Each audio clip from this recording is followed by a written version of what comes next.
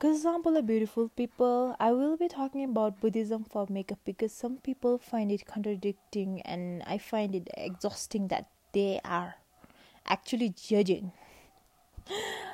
According to Buddha, we are not the body but the soul. We are a soul. And some say that makeup is an illusion, and I wonder where the illusion is being created. It's being created in your body, so why are you saying that it's contradicting? Just kidding. That's not the answer. Because beauty is a spiritual practice, and if it makes you feel good, go for it, people, because your inner self, your soul will never judge you for being happy. Buddhism in its core is happiness and self-realization.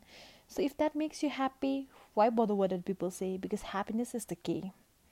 If feeling beautiful gives you happiness, gives you confidence, then I'm pretty sure Buddha is already happy, pretty proud of you.